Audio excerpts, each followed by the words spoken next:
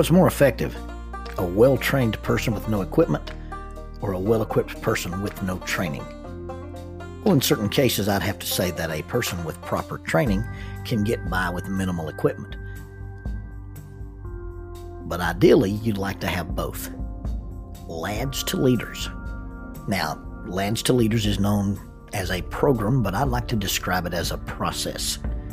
You see, the name is the process. You take lads, young people, and you mature them into leaders. The process of lads becoming leaders is about both equipment and training.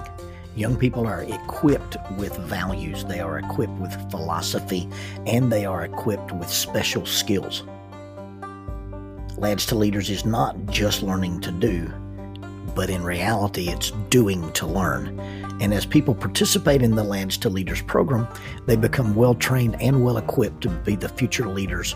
And church leaders or community leaders, it produces leadership qualities in young people.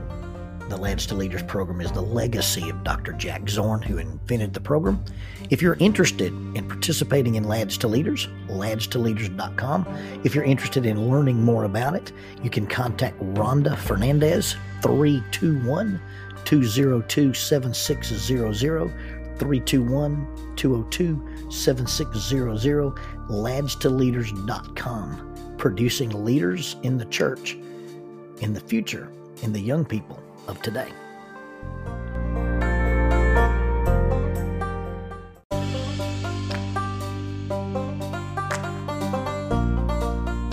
Keeping Up with Jones, the Lonnie Jones podcast adventure, is sponsored by SJ&L General Contractors. SJ&L General Contractors is licensed in both Alabama and Tennessee.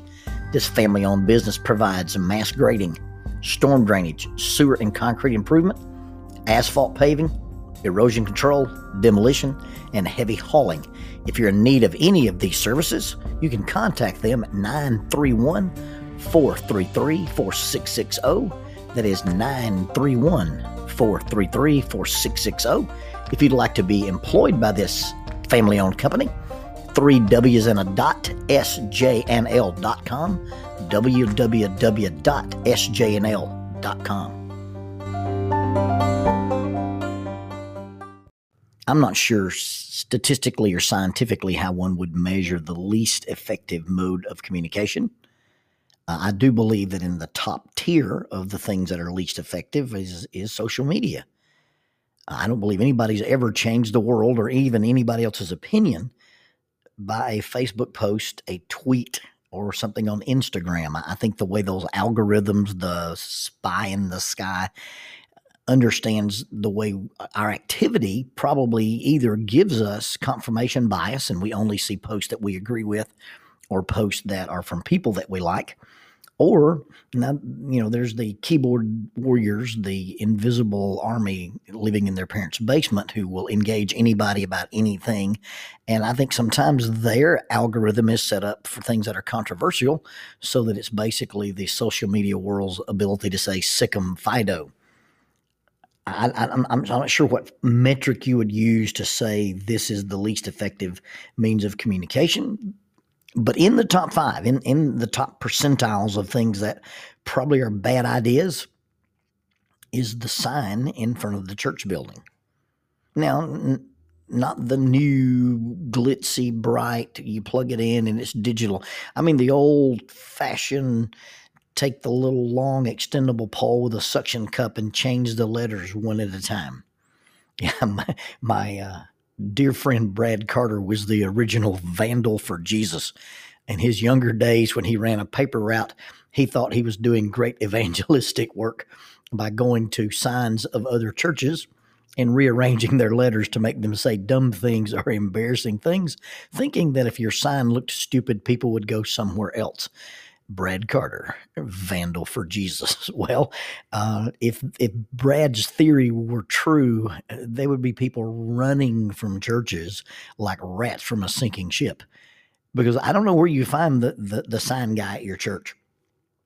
Maybe it starts out that you make the youth minister do it or you make the summer intern do it. And then because they've got to change the sign, they just want anything that'll fill it up. Or it may be that there's somebody there who says, hey, this is my thing. This is my jam. I get to do witticisms out on the front of the parkway and change the sign. The sign guys have basically degraded into spiritual dad jokes. And all you got to do is drive around and read some of the signs. The church in Paintsville, Kentucky was featured one time on The Tonight Show. Their intention was to teach us that people who have been hurt tend to hurt other people. And you've heard the phrase hurt people hurt people. Well, they put that on their sign, but there was no commas. And commas are our friends. So their sign did not say hurt people.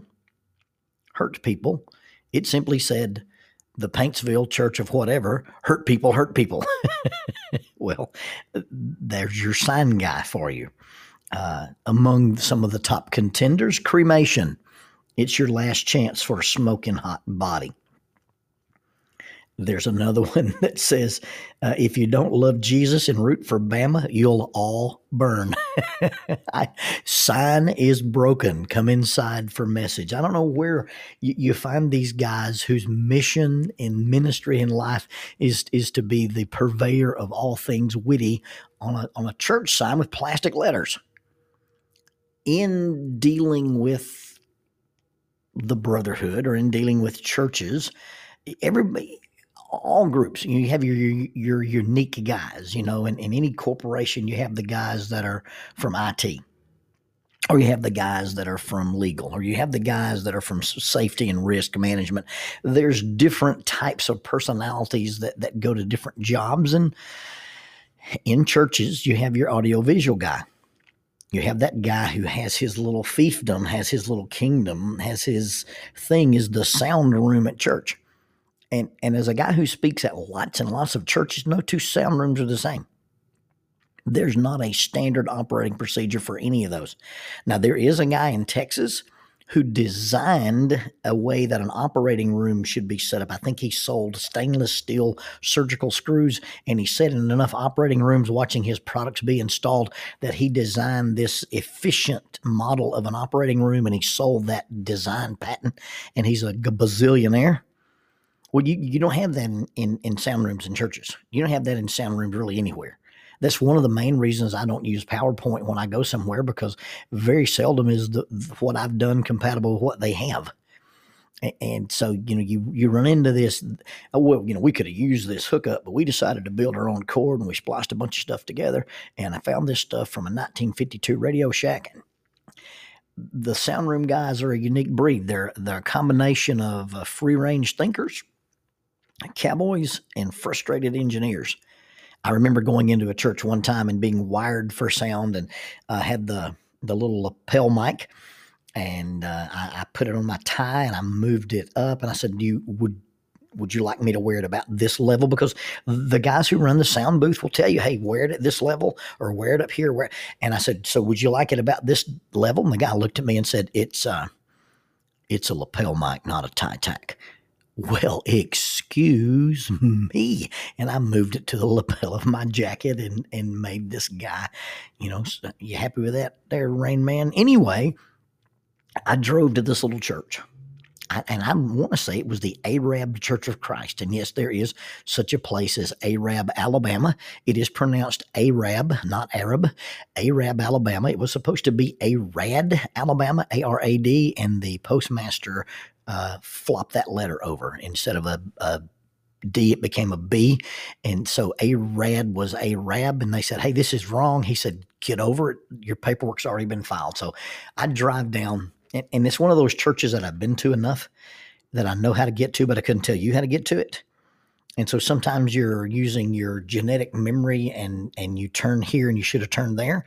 Anyway, I'm just almost late. And I really wasn't, I wasn't intending to be late.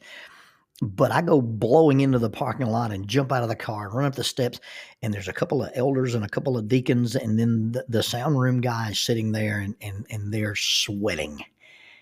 But I got there And, the preacher had not prepared for Bible class, but he was afraid he was going to have to work one up. And the elders were worried, but, elders are just supposed to worry. Well, I walked in and there was a collective sigh of relief. And the sound guy clipped a mic to my collar. He handed me the little power box, and I walked to the front. I turn around to face the audience, and I look at the box, and there's one switch.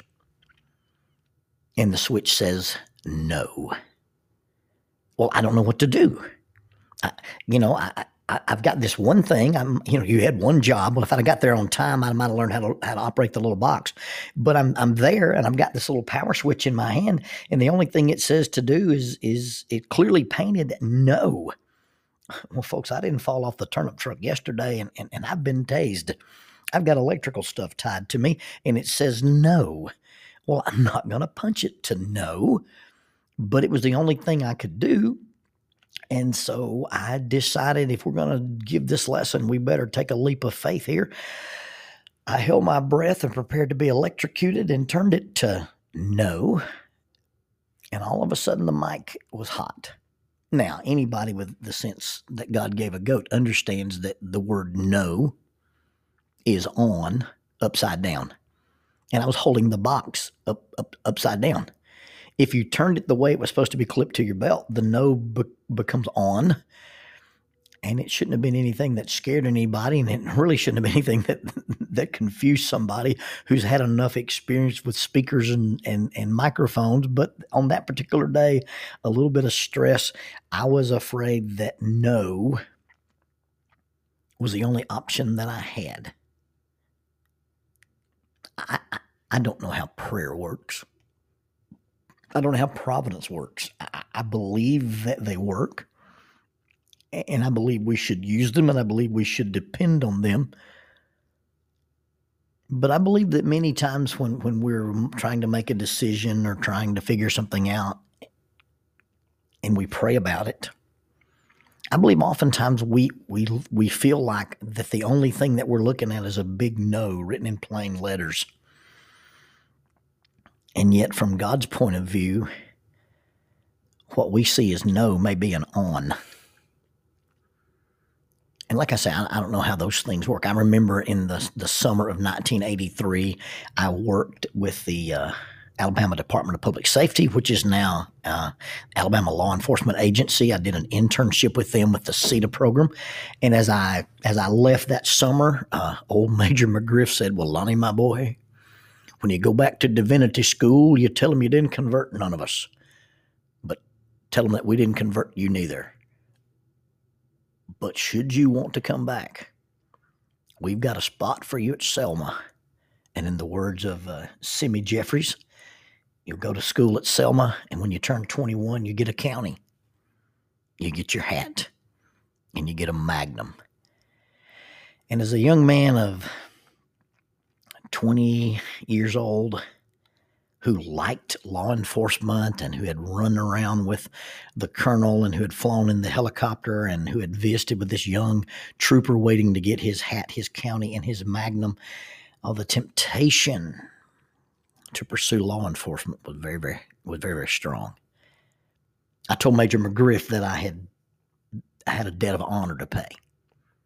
There was a lady in Nashville, Tennessee, who had anonymously paid for part of my college, and that how I behaved with this scholarship would affect all the other boys that she might decide to pay for. And I felt like I couldn't leave Harding and go to Selma, that I needed to finish that path and walk it for a little while. And so I didn't do the state trooper invitation, and I've always had an interest or a fascination with law enforcement. Years and years later, I would go through a transition where I thought I was going to get completely out of ministry, and even looked at an FBI position. And the answer to those prayers was a resounding, glowing, clanging no. I went through the selection process and took a test, and my prayers had said, you'll go into the academy this summer or you won't go. My return letter from the FBI said, "Hey, we appreciate you applying. We want to cycle you through, and you come into the following summer." That wasn't in line with what I was looking to do. And so I took that as a no. Now, Fast forward in my life years later, and I've been deeply enmeshed and involved with law enforcement for the last 30 years. I regularly visit a facility that is co-owned and co-operated by the city of Huntsville and the FBI. I've been in their defensive tactics rooms. I've shot some of their toys. I use the TTB building, the tactical training building, and I do jiu-jitsu with a special agent. I've been able to do trainings with and for the federal marshals. I've been involved with things that involve the FBI and the DEA.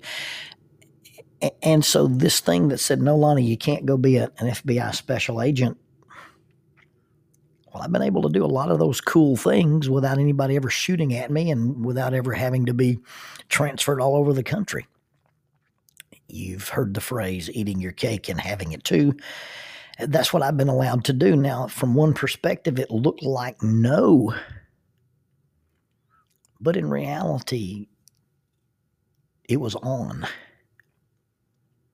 I do believe God says no. I don't believe he gives us everything that we want. I believe he only gives us the things that we need.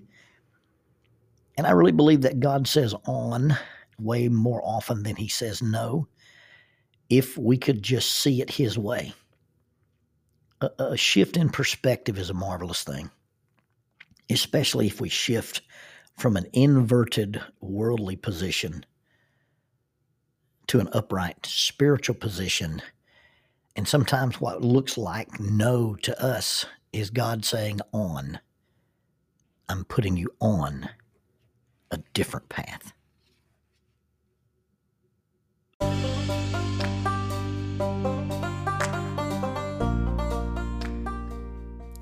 Keeping Up with Jones, the Lonnie Jones podcast adventure, is sponsored by us. What? We sponsor ourselves? Is that even legal? Check us out on Amazon.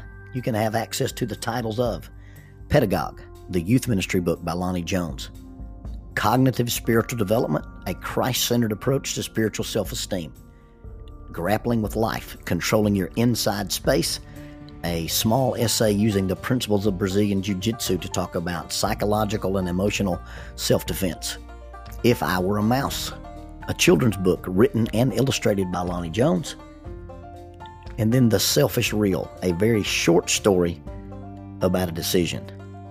Also, you can check out our YouTube channel to see archived lessons and presentations from across the country, some videos with rope tricks and knots.